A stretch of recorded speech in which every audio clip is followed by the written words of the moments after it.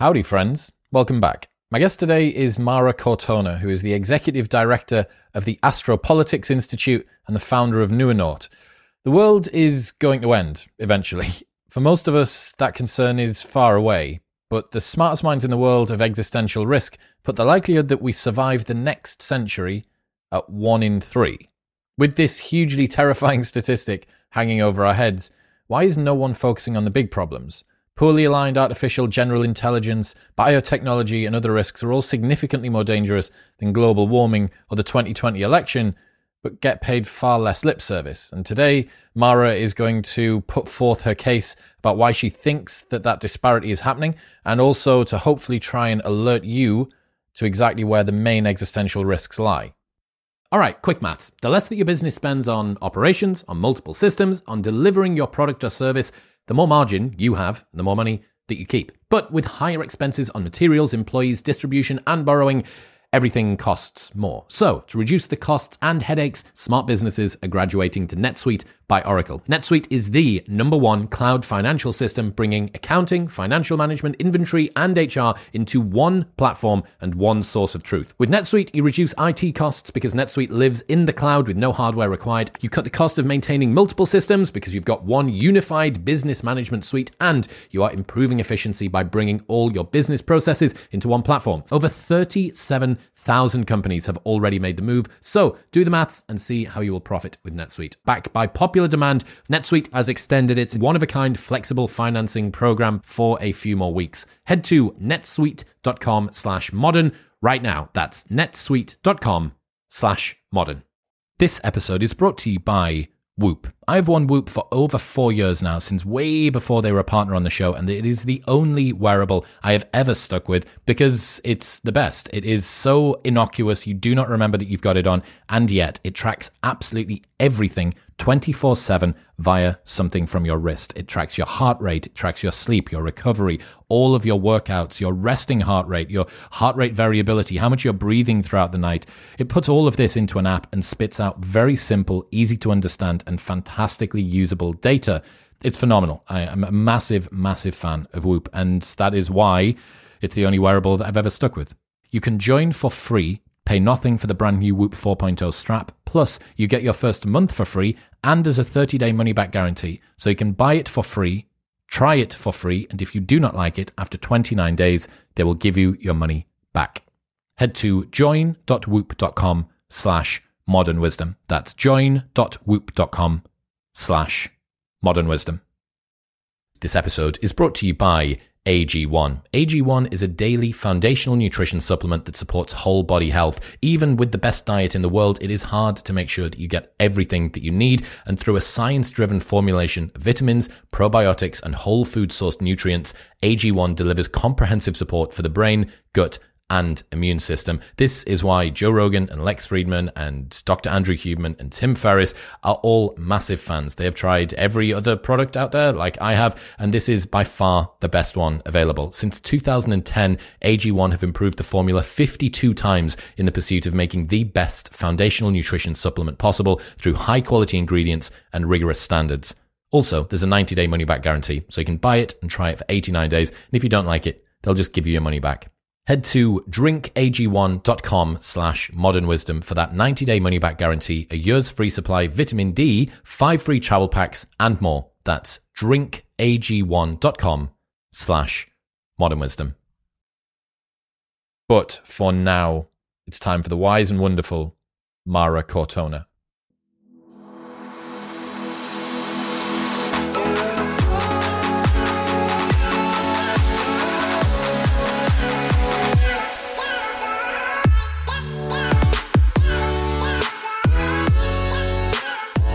So what are we going to be talking about today?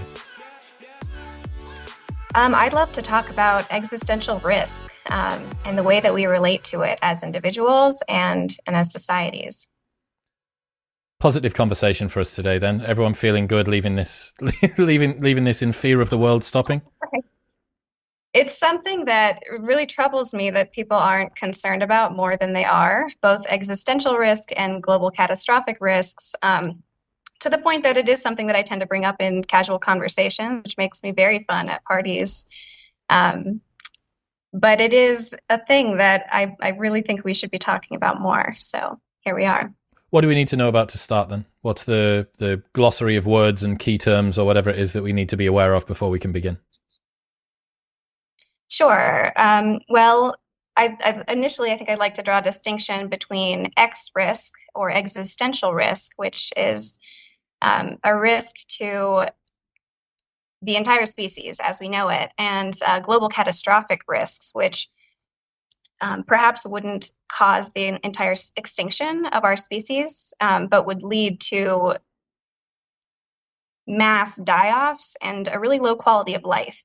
And those types of risks are both more likely to happen and more likely to happen sooner than the major types of X risks that are frequently modeled and talked about. So those are important things to discuss. Some of the most critical and pressing forms of X risk, obviously climate change is the one on everyone's mind, though engineered pandemics, bioweapons, and nuclear war are right up there. So they're really all anthropic risks. And those are distinct from sort of this background rate of existential risk that's always there, from like asteroid collisions or perhaps natural pandemics or supervolcanoes or the like. There's always this background risk of those happening, which is fairly low, as we have been on this planet in some degree for 2,000 centuries, and we haven't come across anything like that yet. So we're at the point where those natural background risks are far outweighed by the anthropic risks that are being precipitated and accelerated by our own activity. So those are some of the main terms that I use. The interesting thing that I learned upon reading Toby Ord's The Precipice, which is going to contribute to a big chunk of my understanding for what we're talking about today, one of the things that I thought was really interesting was technology is the cause, and furthering civilization, well-being, further industrialization, etc., is causing many of the anthropic risks. However, because the natural risk is non-zero, i.e. if you ran this world, this planet, for long enough, you would get hit by an asteroid, a supervolcano would come and fuck you in the ass. If that's the case, you have to have sufficient technology to be able to avoid that from occurring. So if you were a militant Luddite and said, well, all that we need to do, just stop all technology, stop all industrialization. We existed as hunter-gatherers for ages. Let's just go back to being farming people like 10,000 years ago. We'll be fine. That's not even an option, because from a civilization standpoint, eventually the natural X risk is going to catch up with you, and you don't have any of the technology to save yourself. It's true. Though there are schools of thought on that as well. There are many types of organisms that have been around in an almost unchanged state for millions and millions and millions of years, mostly marine animals. But cockroaches and horseshoe crabs are doing far, far better than we are in terms of longevity and stability. So on the one hand, their rather simple way of organizing and maintaining themselves seems to be very successful. And you're getting into it like basically eternity. At some point, we will be extincted on this planet. But at the same time, 580 million years, as some animals that's currently their record, like sponges, that's a great run of it. And it's clearly far more than we have yet pulled off, and it seems like we're likely to. So on the one hand, there is the possibility that regressing to a more simple organizational structure could create the longest term payoff. But that's not really in our nature, is it? I think even if we wanted to go back to that sort of, back to nature type of organization structure for that purpose, we wouldn't be successful. It's not what we do.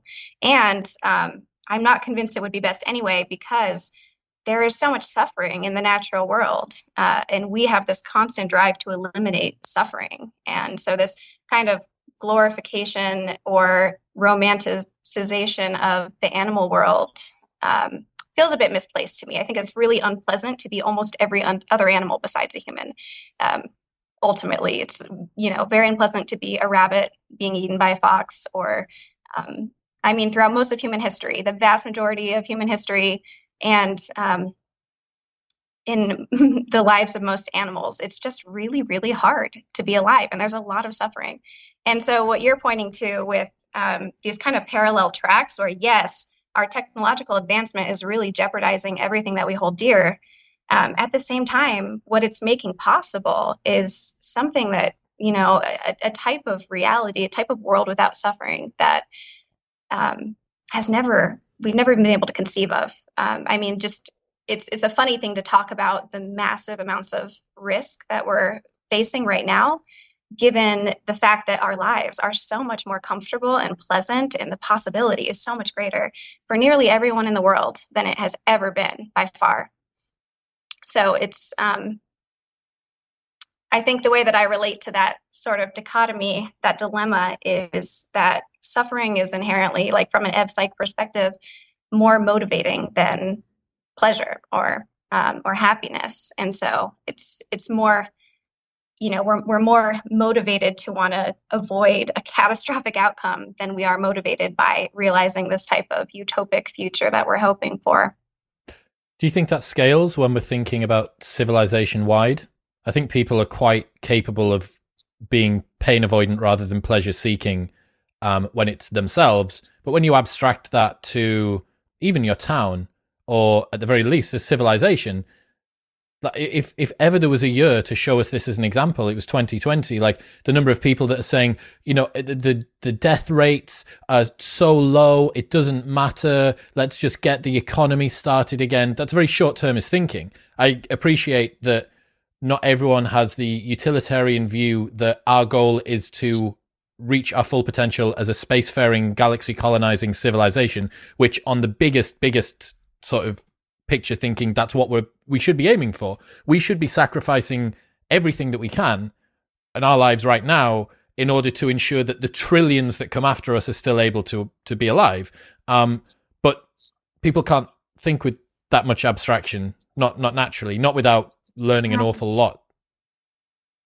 Yeah, absolutely. Gosh, it's so interesting how my thinking has evolved over the course of 2020 due to watching responses to the pandemic. It's a really interesting example because the COVID-19 pandemic, it isn't quite, the level of uncertainty about it shouldn't have been there, that seemed to have been there. I mean, we know that pandemics happen. We know that pandemics at this scale happen.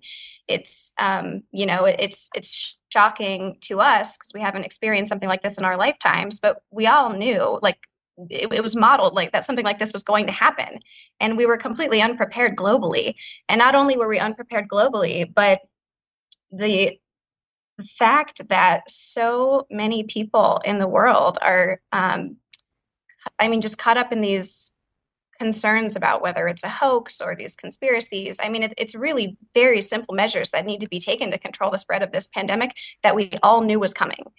And I think prior to this year, I had more faith in the possibility of persuasion, mass persuasion, and collaboration. I would say that the number one X risk is really actually like communication. It kind of underlies our responses to all of the others, collaboration as a global whole. And I think watching the global responses to COVID, is very clear that our communication and collaboration systems are very broken and things are heavily politicized. And the way to solve, I believe, climate issues and pandemic issues, I mean, you can only imagine if this had been like an engineered pandemic with a far higher mortality rate. I mean, it would have been catastrophic. And that very well could happen in the next 100 years. It's like a 1 in 30, I want to say. I think that was Ford's modeling, the Oxford guy, or the chances of an engineered pandemic wiping us out within the century.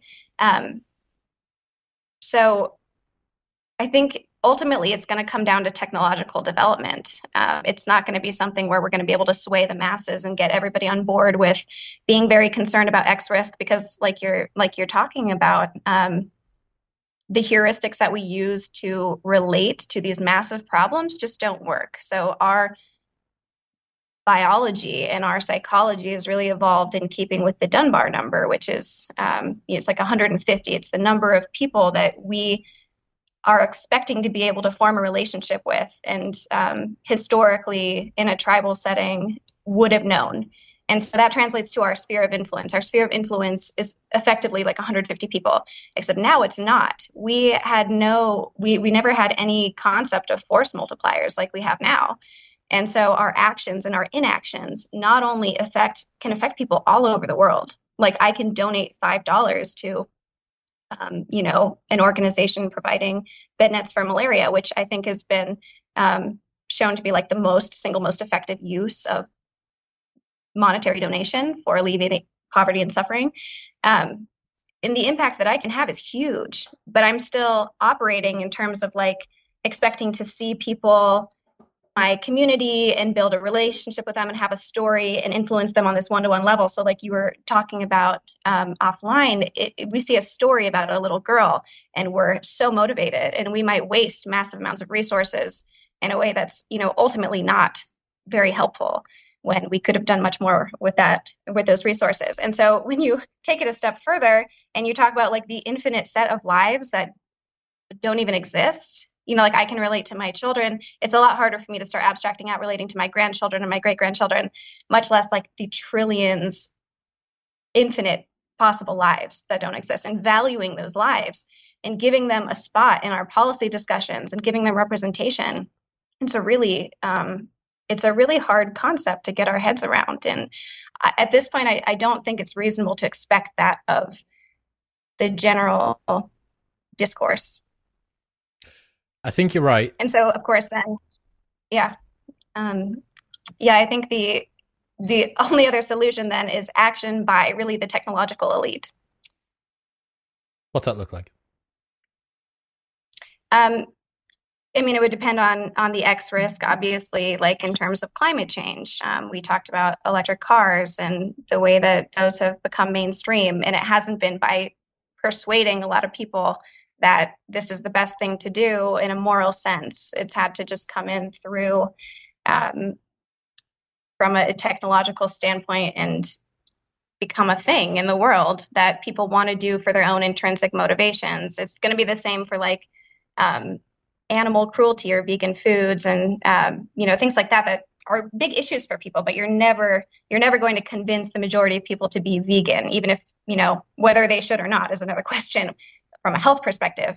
But it's just not going to happen until we get to a point. Factory farming is not going to be eliminated until we get to a point where the technology is there and we've provided a cheaper, easier, better, superior way of providing that value for people.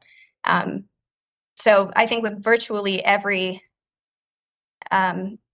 issue, especially every existential risk issue, it's going to come down to the actions of a few people in power and the way that they're able to reorganize. And so some of it feels a little gaslighty with the climate change debate, this like huge onus that's put on the individual consumer, and the way it's, the fault of the average person that this is happening. If we drove less or we ate less meat, we personally could alleviate. Have you had a look at like the stats on how much industrial units and large factories versus factory farming versus et cetera, contribute, as opposed to whether I need to buy a light bulb, which is 3 times the cost, but uses half of the energy?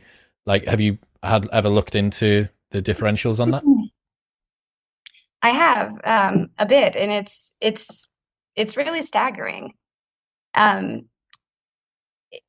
It's like fundamentally it's not going to happen. We're not going to sway the masses. And even if we did, that's not really where the power lies. Like the average person the average person globally is starving.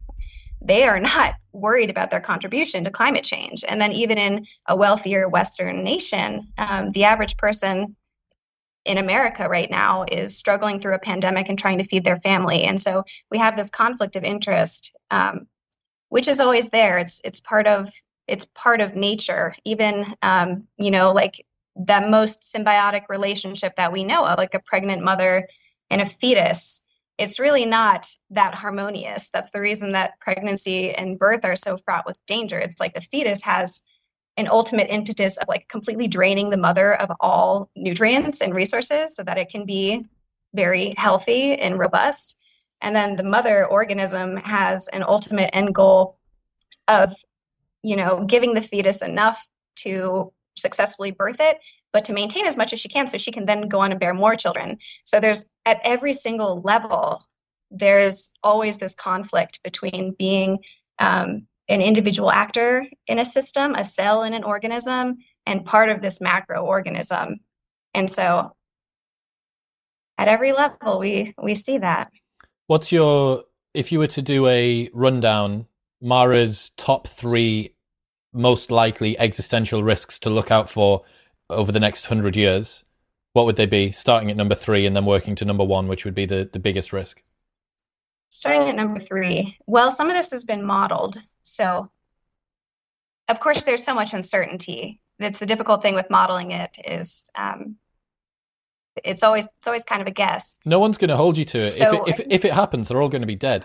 So if you get it right, it doesn't matter. Right. If you get it wrong, they might have a problem. But if you get it right, it doesn't matter.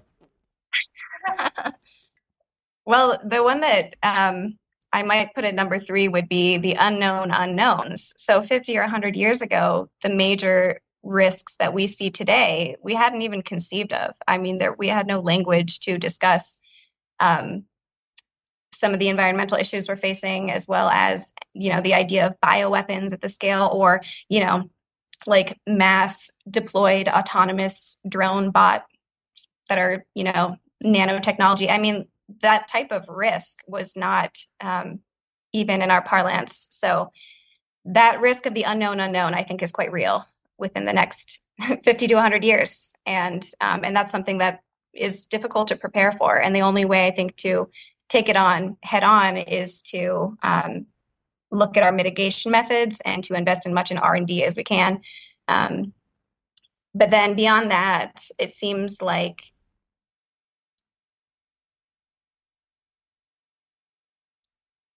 I want to say, I actually don't think that I don't know if I would put climate change in the top 3. I would say bioweapons and what's called like misaligned artificial intelligence might be the top 3. So I think the unknown unknowns is a really clever answer that I didn't think of, but that would be mine as well. I guess I don't know. I'm not sufficiently familiar with nanotechnology and how that or a worry of that would be distinct from misaligned AGI.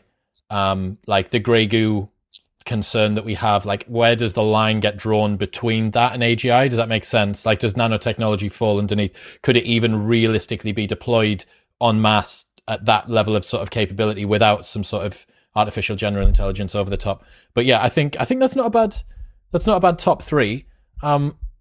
Should we talk about what you would do if you were in charge of the world to make the public more aware of the impending existential risk? Yeah, it's interesting. I do think about this a lot. I'm curious. When I talk to people, it seems like there's some amount of awareness, but it's something that we don't want to think about. And in my generation, I'm like older Gen Z, young millennial. There seems to be quite a bit more. Like, as someone who was not old enough to remember 9/11, like our whole coming of age has been really dominated by this talk of existential threats. So I do see in like the younger generations, it seems like there's more awareness, but at the same time, it's almost like, I mean, it's such an abstract problem that's so hard to wrap our heads around, and it feels so helpless. It feels so fruitless. We feel so small. And so one of my main focus over the last year has shifted to how do we relate to these risks on an individual level? Because I have all sorts of prescriptions about ways we can mitigate each of these individually and at a collective level. But there's some amount of hubris in assuming that my policy recommendations would ultimately be the right thing to do. And there's also the fact that I have very limited influence. I can't actually enact any of these things. But as a member of the human species, I'm like deeply concerned for our future. So how do I relate to that? And how do I balance this need to live a fulfilling and fully developed, actualized life with the need to safeguard our future? So for some people, that's not even a given. It's not even a given for many, many people that I've come across that the future of humanity is worth safeguarding. I have an inherent value on consciousness. I believe it is a gift back to the universe in a sense. Knowing the universe as it is a really beautiful thing. And as far as we know, existence is better than non-existence, or at least it's more interesting. So it's like an a priori good. And at the same time, there are many people who do feel that suffering, given that, it's more of an impetus. It outweighs that happiness, or that pleasure that we receive throughout the course of existence. And so is it even worth safeguarding? And obviously these people don't exist yet. So it's kind of like in religious communities where they like have to keep popping out more and more babies because inherently more life is better than less life. That's like the ultimate end of that line of thinking. So there's some balance where, is it true that inherently more life is better than less life? How do we put a value on the unknown amounts of suffering that might be persisting in the future? So if we can create this sort of society that seems to be on the horizon in terms of greatly diminished suffering and greatly diminished poverty the world over, and technological advances. I mean, so the poorest people in the world today are still considerably better off than, in many ways, than, well, I don't know. I don't want to say it quite like that, but the poorest people in the world today still usually have access to things that the richest people in the world didn't have 100 years ago. So there's still an asymmetry, but the quality of life overall is so fantastic, and is only going to keep increasing. How do we get people to think about this? Like, how can we drive this home? I'll give you my prescription after yours. Oh, okay. I'm so curious to hear yours. I think it comes back to examining heuristics and examining the way that we relate to all the information that's coming in. So I have all these motivations for the things that I do, and some of them are conscious and some of them are unconscious. Some of them are conditioned. Most of them haven't actually been given as much thought as I think that they have. Even when I believe I'm acting altruistically, I'm usually acting altruistically in a way that creates a positive sense of feedback for me. And that often is not the most effective way to be. So our idea of saintliness or goodness or morality are still really caught up in that Dunbar number type of society where I see a person, I make them smile, I get a feedback loop, my mirror neurons respond, and I feel like a good person, and now I'm contributing to the world. And that's we need to, like, I think my prescription would be to completely re-examine our idea of morality. So for instance, like Bill Gates very well might have done more good than anyone in history up to this point, just by the sheer, and that's not to say that he's a particularly saintly person, but just that he has had more reach and more influence, and he's relatively strategic about the way that he allocates funds. So actually looking at outputs and efficacy and responding and assigning moral value based on real outputs and the way that they affect problems in the world is considerably more fruitful than responding from any other place. It's hard, though. We talk a lot on this show about living a consciously designed life, trying to get rid of the genetic predispositions and the ways that you've dealt with past trauma and the paths of least resistance and everything. Like trying to deprogram all of the programming and be as conscious as possible with your actions and your thoughts and your words. But the problem is, I think we often do, the hubristic tendency of humans is to believe just how fucking smart we are. And we're not. We're very, very, very primitive. And if ever there was a time to see that, it's in the response to the pandemic. Like if everyone had the capacity to think on a civilization-wide level, everyone would have happily locked themselves in the house until every last drop of COVID left. But we don't. We've still got a lot of personal motivations that are these like archaic hangovers from a time where we needed to be tribal.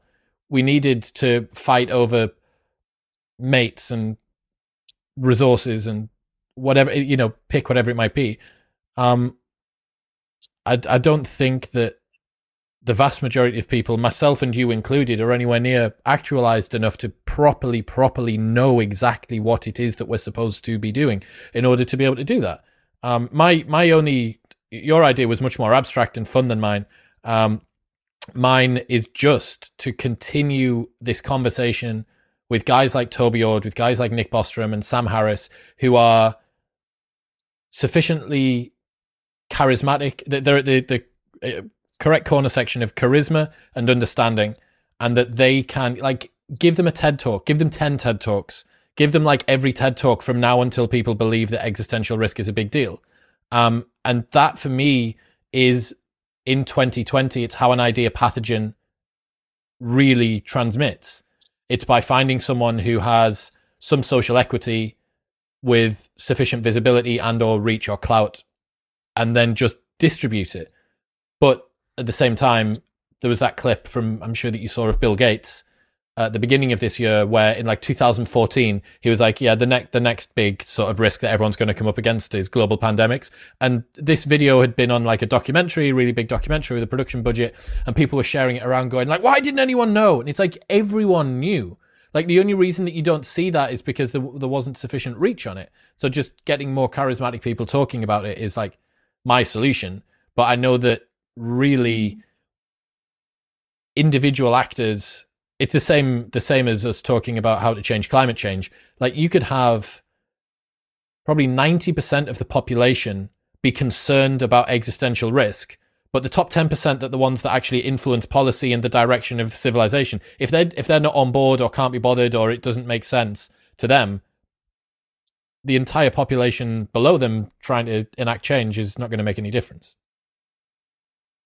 Right. Yeah. I think what you're pointing at, there's these two separate things that need to be in place for real social upheaval or cultural upheaval. And one of them is the sort of the public substrate, which can be influenced by getting more visibility in the ways that you're describing with these prominent figureheads.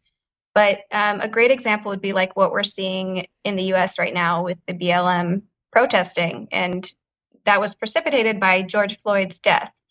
And that particular death was not the most gruesome or the most offensive or the most anything. So why did it spark off this summer of protest, which is still going on, in Denver right now? I mean, every single night, it's still happening months later.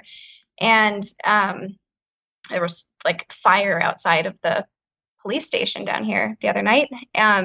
But there's this, Micah White the Occupy Wall Street guy was talking about this recently. There's not, no matter how carefully you plan a rebellion or a revolution or an insurrection or a demonstration, it's not, there has to be some sort of natural cataclysmic event that happens right around the same time that precipitates it. So it can kind of feel like talking about these issues, whatever your pet cause is, you're just grinding the wheels and you're not getting anywhere. And there's some amount of chance. There has to be something that really shakes everything up. And that's just luck. Is that going to happen in time? So why, we're in the middle of a pandemic. Why is everyone not thinking about X risk now?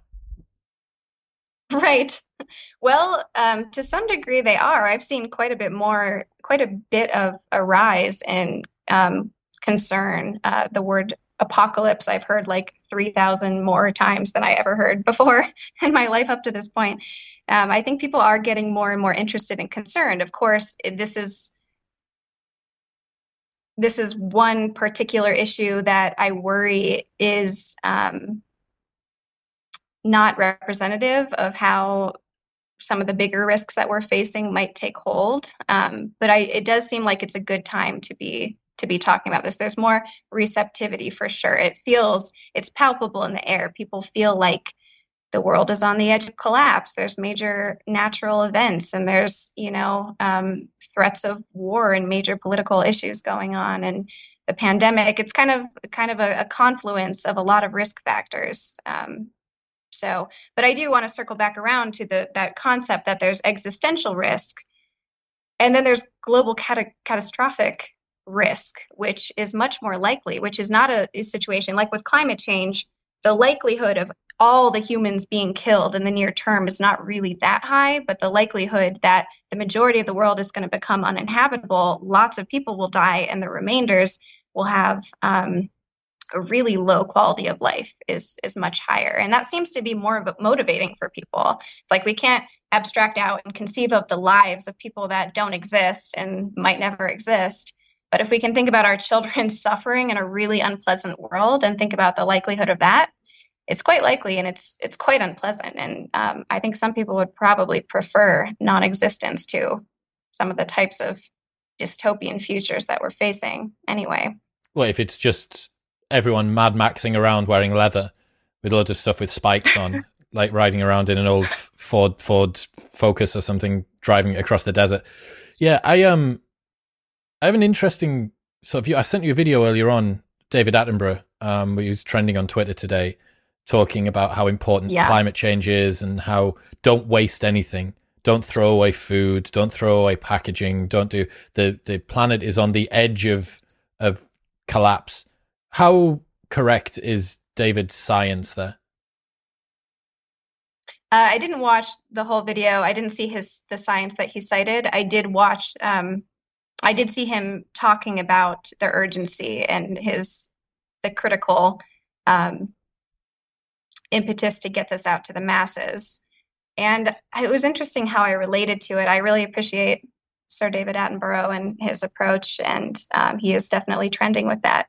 And at the same time, it again brought me back to that, that question of how much impact is this really going to have, and in what way? And in a really direct, straightforward way, I doubt it's going to have much impact. Like, the majority of people who were already aware of their environmental impact are going to continue to be, and the ones who aren't, whether because they are unconcerned, and unfortunately a lot of those people have a very big impact, or they're just in survival mode and it's not a priority for them, it's probably not going to shift that much. My question is about who he's influencing and what the intent is there. Because the people with the real capacity to make a change are in tech. How would they make a change? So on the climate side, actually, I would say more research. Like, there are still so many unknowns about what the biggest risks are. And then in terms of switching to clean energy, that's really going to come from tech. It's not going to come from the average individual consumer. So I have curiosity around what the best way to affect and influence that is. It does seem at every level, though, to start with the individual, which is interesting. It's like fundamentally, and this is why so much of my focus is on personal kind of self-development. I mean, it's really the only thing we ultimately have that much control over. But there's a way of relating with self-development as like an internal growth thing. And then there's a way of just completely moving past that idea of self and seeing ourselves as a part of a giant macro organism, like ants in a colony. We're like one being. And the more we can relate to that, the more that we can align all the choices in our lives around that. So the more I'm operating from like, it's like a marriage of two critical pieces. That this is what I try to convey when I talk about it. Mostly it's alignment with the macroorganism, and then it's also like a rigorous use of reason, which of course is not to get into hubris and to assume that we can predict all the outcomes of all of our actions, but it's a commitment to really charting what are my impacts in my career and the way that I choose to live, and how do they relate to the biggest risks that we're actually facing. So I think there are people who are in much better positions to make major change in the world than others. And the more that those people can be reached, I think the better. But I don't know that sort of messaging, now is the time to recycle more, now is the time to consume less is really going to make the biggest impact. It seems like getting that point of self-development and real like alignment and real rigorous examination of impact to the people who actually have a big impact in the world, CEOs and tech leaders and researchers and people working in policy. Those seem like the really critical actions to take. How does that land? I think so. I came up with an idea a few months ago called the improvement imperative, which was that it is your duty to be everything that you can. The reason being that you can impact the lives of the people around you. And if you raise them up, then they raise the people that are around them up. Kind of like a positive sum effect, a positive pathogen, I suppose, that spreads.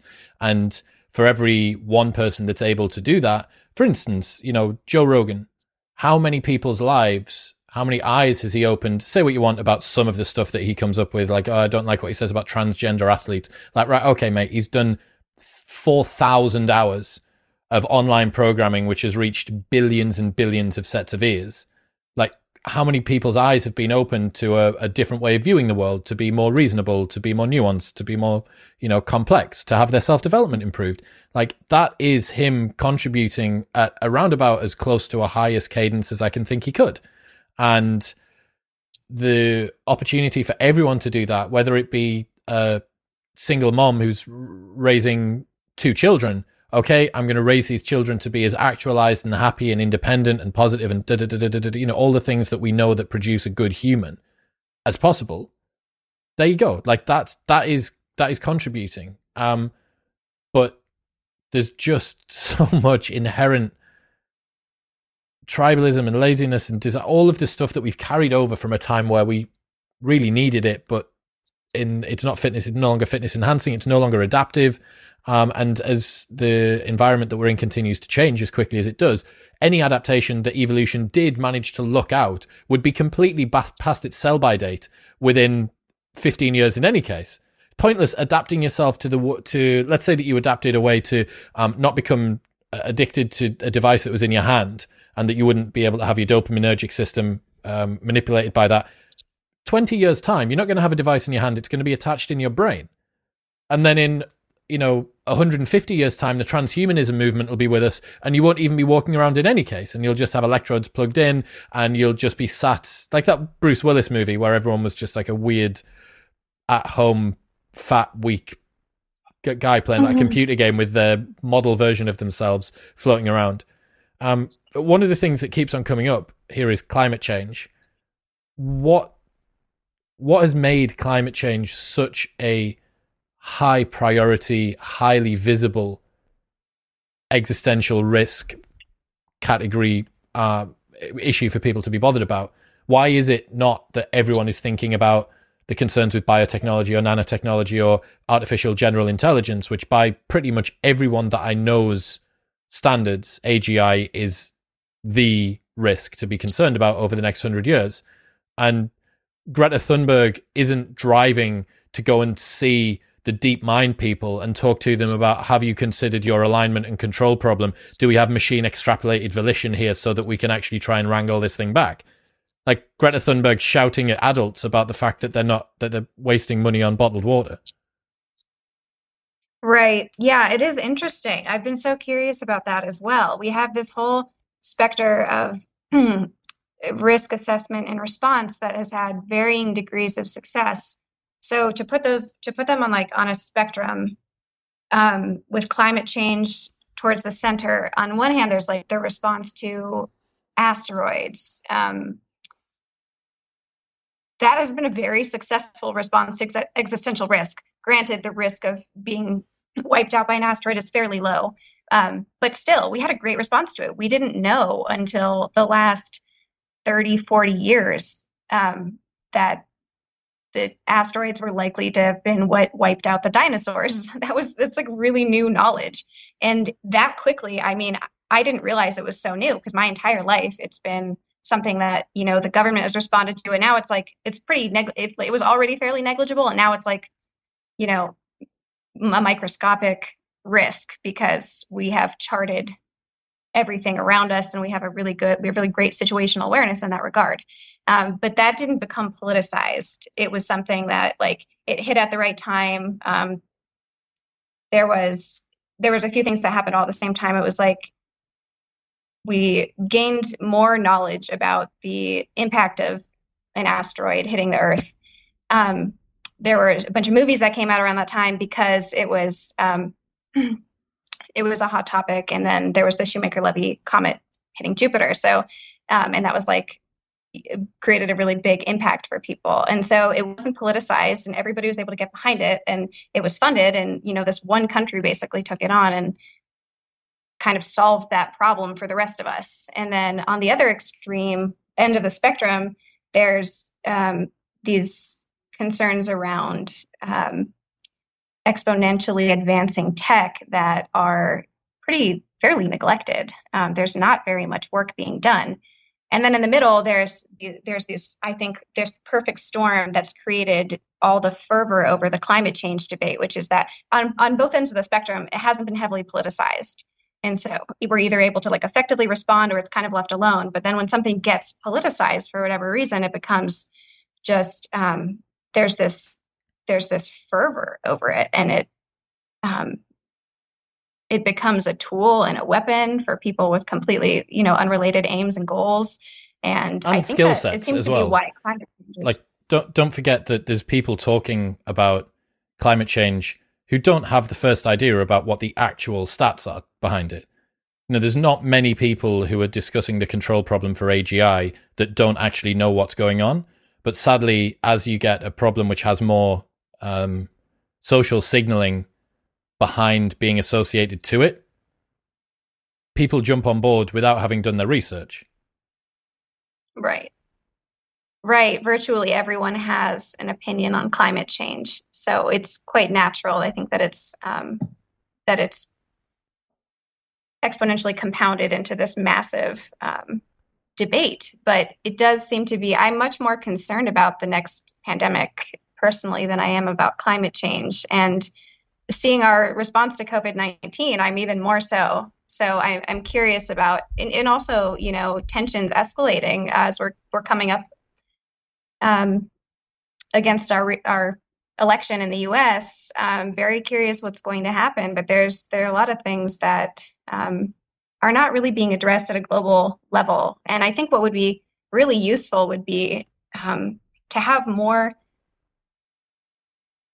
of a holistic, like, global agency focused on mitigating X risk and observing it, and like an independent agency really focused on that. So I work in space. I work in the space sector in astropolitics. So a lot of what I observe is the way that different space agencies in the world communicate around their shared and disparate astropolitics, right?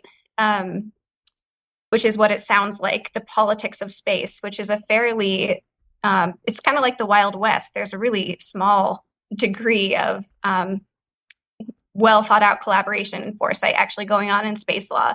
It's a commons. It's like, how do all these different players, governments and organizations and private companies that are trying to utilize this commons do so in a way that protects both our shared and our disparate goals, and make sure that it's not weaponized. And we've really done, it's kind of a shit show right now, quite honestly. I saw and so that has I saw an article that was Decolonize Mars. Did you see this? I didn't see it. Oh wow, this is so up your street. So James Lindsay shared it. Basically, the concern was that colonizing Mars is an echo of the colonization of the West by Europeans and the subsequent destruction of the native peoples that were therein. We need to have a discussion about who is going to colonize Mars. And James Lindsay quote tweeted it, saying, we're having a discussion about decolonizing a planet that we haven't even colonized yet. Right. Oh, that's so funny. I have heard that debate quite a bit. It's interesting. I'd love for you to send that to me so I can read it. Yeah. Yeah. there's so much concern around our technological advancement as well as like moving out into the universe and colonizing other planets because of these concerns that we'll take human nature with us and that we'll just reenact these atrocities everywhere we go. And I do actually have more faith in human nature than that. It seems like the more that we are able to collaborate towards a shared goal. I always say the ends are the means. It's like as we collaborate towards these sort of massive goals that surpass, that we can't really achieve as these individual warring factions, the more that things tend to smooth out all the way down. So I agree completely. I think as well that the people who are being selected for that as well are going to have had some pretty rigorous psychometric evaluations. You're not just going to get someone who happens to become a neo-Nazi halfway to Mars. Like, you know, they've been through it and they've dedicated decades of their life to this one purpose. And for all that Hollywood might decide to dramatize the guy who goes crazy in space, we're yet to see that. I don't think there's any examples of that. Now, yeah, we haven't done, you know, a trip to Saturn's moons, but we've spent a fair bit of time. There's people that have done like 100+ long stints up there and have held it together pretty well. The signs are encouraging, but the thing which struck me the most upon like chatting to you over the last few weeks in preparation for this, and then also reading Toby's book, is that we are at the perfect junction between having enough power to be able to do something that could severely neuter our ability in future, and having nowhere near enough wisdom to corral that power. It's Eric Weinstein, we are gods, but for the wisdom. Yes, yeah. It's so interesting. It brings me back to the prisoner's dilemma, really. How do we are these individual actors, and we'll be much more successful the more we're able to collaborate towards a whole. But we don't currently live in a world where that's entirely possible. I struggle a lot to keep, you know, like everything going in my life. And I have it significantly better than the vast majority of the world. And so being able to it's a luxury to be able to focus on the overall well-being of the greater organism. But what was the name of the guy who came up with tit for tat, that way of resolving the prisoner's dilemma? Rappaport. I know the guy that you mean. Yeah, Rappaport. I can't remember his first name, but yeah, it's essentially like start from the one algorithm that's so simple that is the most successful at removing the prisoner's dilemma is to start from a place of assuming the best intentions, and then to mimic whatever you received from from the person that you're working with, whatever their last move was, to mimic that. And that's the best chance we have of being successful. Obviously, we're in a very complex world, so it's not quite so simple, but we are all responding. You know, am I in a world where I need to really fight to get ahead? Then that's what I'm going to do. And that's what I feel like I need to do to stay alive. And so I can't consider the long-term health of the rest of society. There's some amount of antisocial behavior that can be tolerated in a society before it starts to collapse. And once it gets over that line, you know, there's massive collapse. And so that's why I think I keep coming back to, yes, massive personal responsibility in terms of aligning ourselves with our impact, exercising full agency over everywhere in our lives that we have impact, but also really holding accountable the people who have the power, because it's highly concentrated. And those are the people who set the tone for everyone else and can help create this world. And we are moving towards it. We're moving towards it swiftly. Moving towards this world where people can relax into greater possibility and begin acting in more pro-social ways.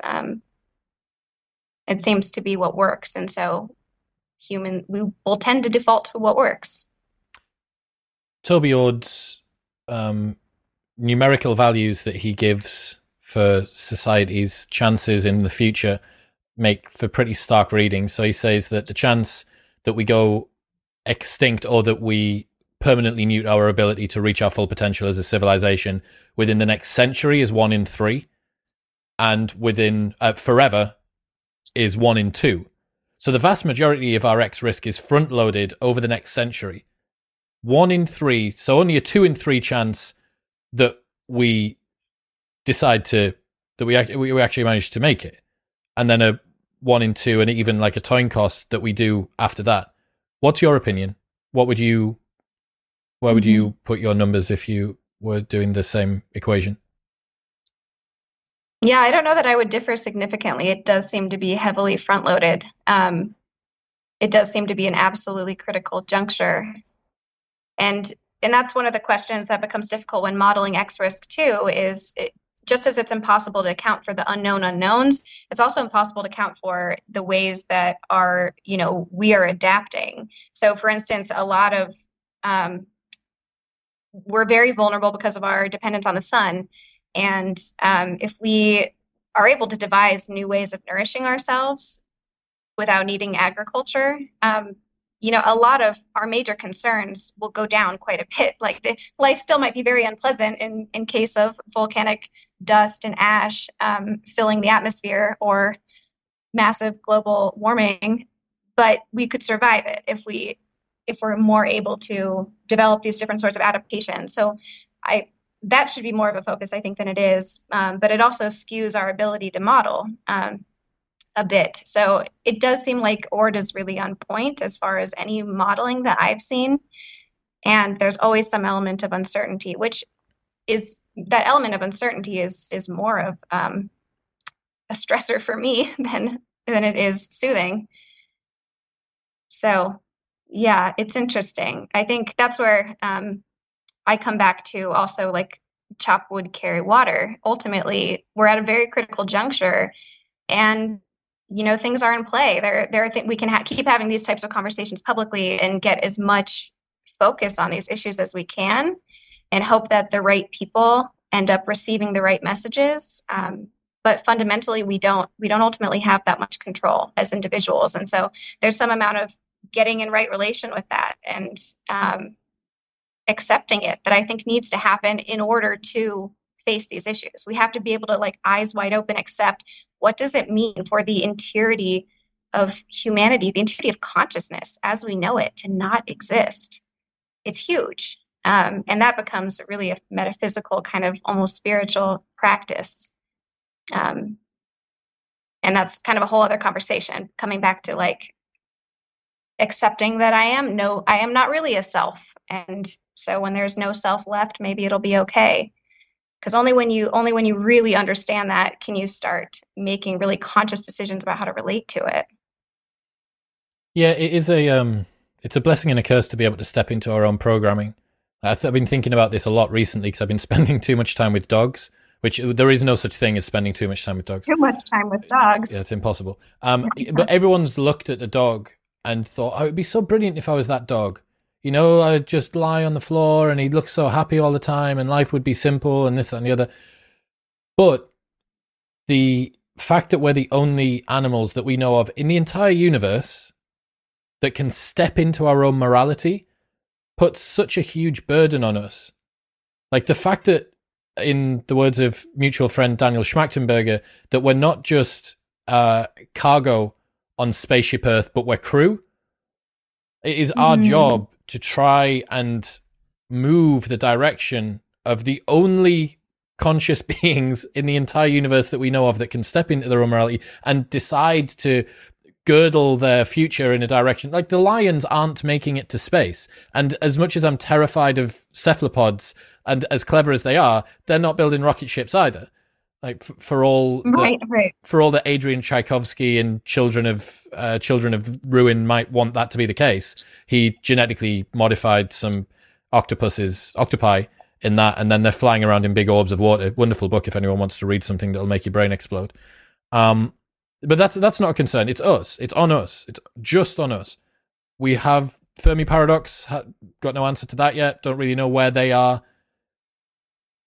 If it's on the heads of 7 billion previous apes recently found electricity within the last couple of 100 years, I don't know, like, it feels a precipice isn't enough of a violent term for Toby to use. It should be like plank length knife edge. Right, right. And it's so funny to relate to it that way too. When you look at the way that we wield this responsibility, we think in terms of quarterly profits and election cycles and these like utter blips in time. And then we plot, our goals around, the next 4 years or the next 3 months and maximizing returns in those time periods. It really reminds me most of a toddler and the way that a toddler relates to the world and this very short-term thinking, unable to make decisions, or a teenager. Maybe that's, I think Ord actually makes that analogy as well, that we're kind of like in our adolescence, and the way that we're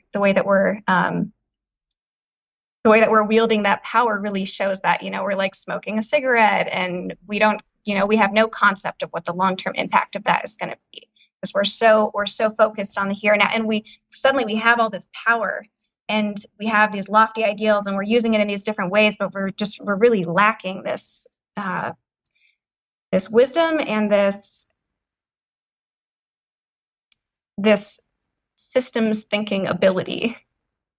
So the question is how to quickly grow up, how to quickly up level that as a cell, like not as the organism itself, because each of us is only an individual cell. And it's interesting and it's amusing and kind of sad.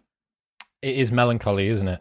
Like when I find myself feeling sort of very melancholic after I read stuff like Superintelligence by Nick Bostrom or The Precipice by Toby Ord. It's weird. It makes me feel very grounded and very down to earth in the same way that looking at the night sky does. Like it's kind of reassuring to know how small you are and how limited your impact can be, but then also gets me very agitated at seeing both my own and everyone around me's wasteful use of their consciousness. Like you have this second and this second and this second and this second, and how are you spending it? You're spending it thinking about how amazing it would be if that hot girl in work would come and ask you out, or like, and you just think, oh my, is this really the best that I've got? Like, it's an interesting blend. Right. If you were to, and go on.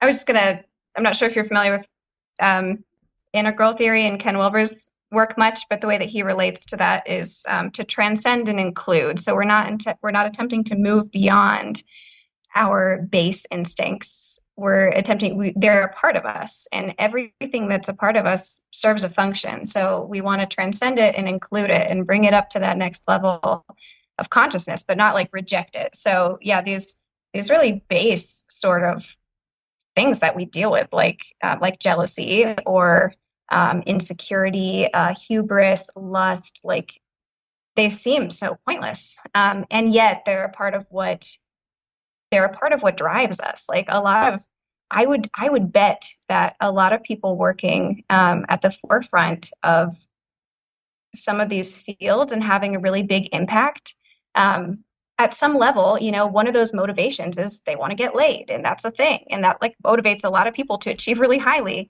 or they want money. And there's usually not just like one driver for why we do what we do. It's kind of about transcending and including and channeling those drives toward something that's aligned on every level. So if we can just like bring it out of the shadow, like, why am I doing this? Why do I want this? Is it really aligned with what's ultimately going to serve?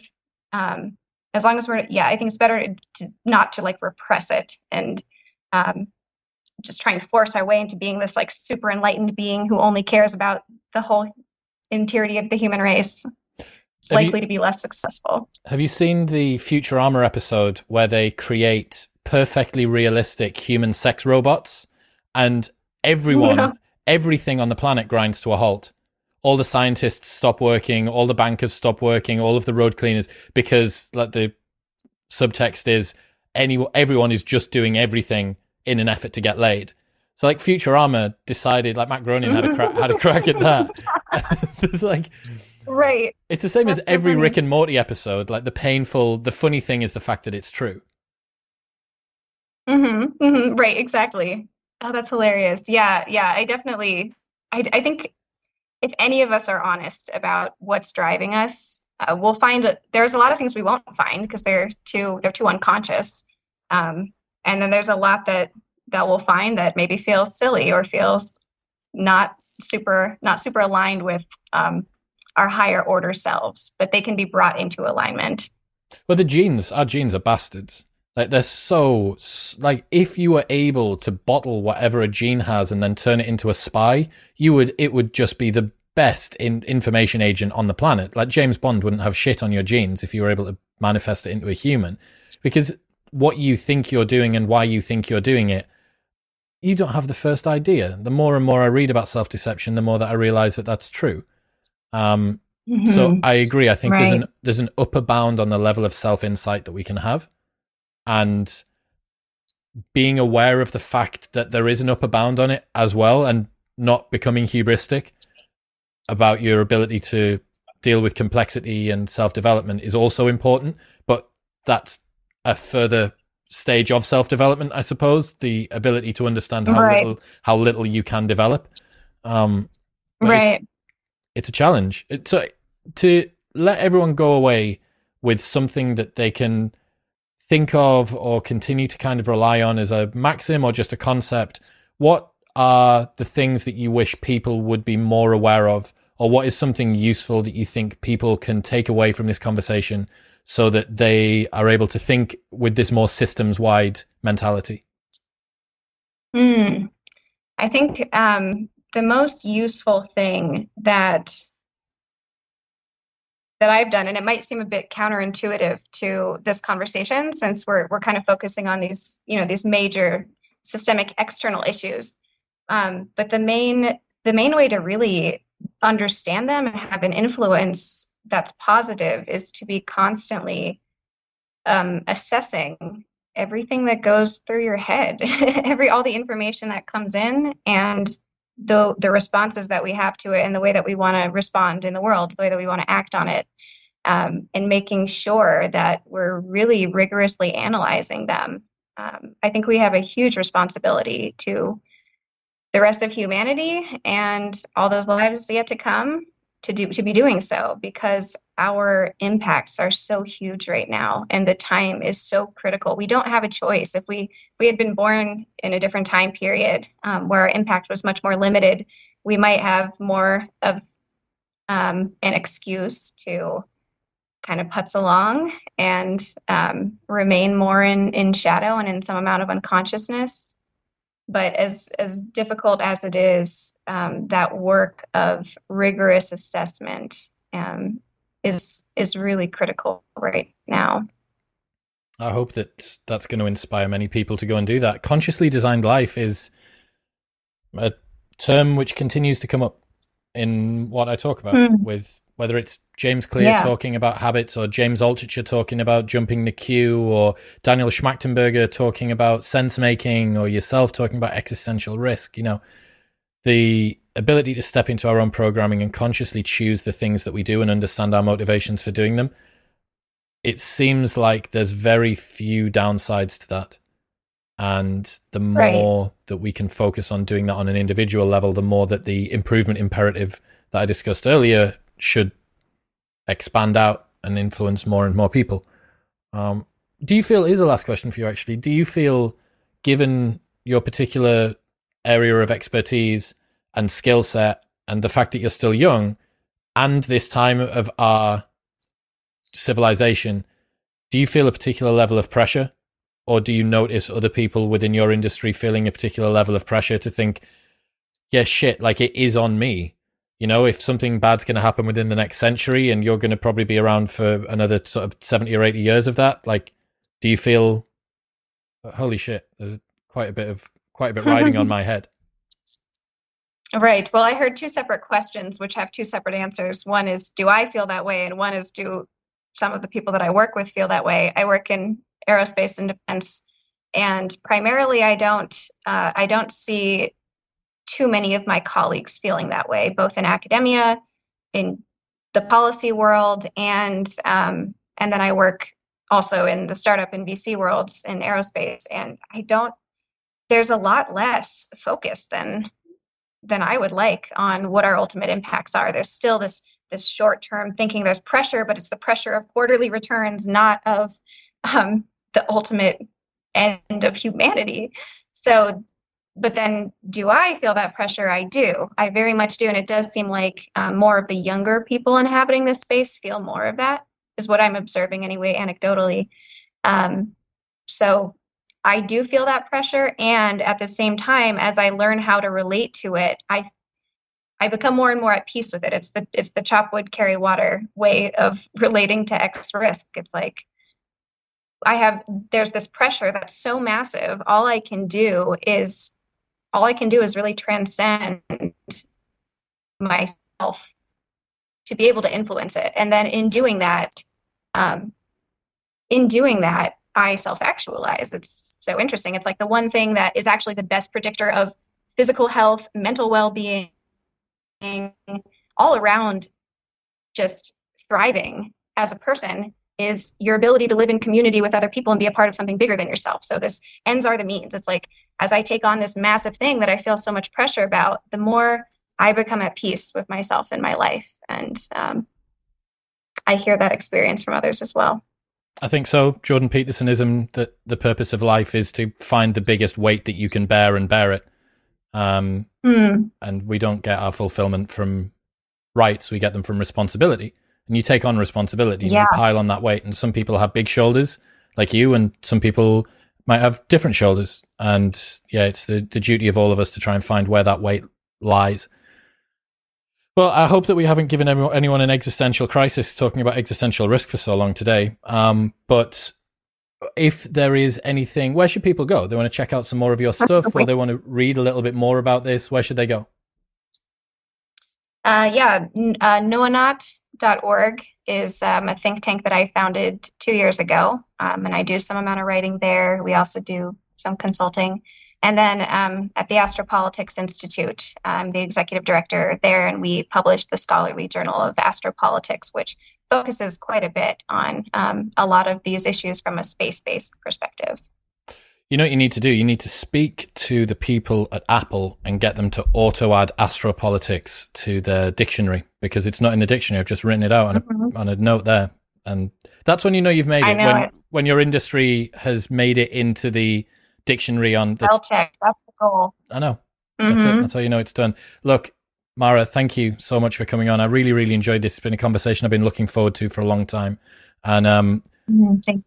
Hopefully we'll have a reason to loop back and say, look at all of the progress that we've made. I hope so. Yeah, thank you so much.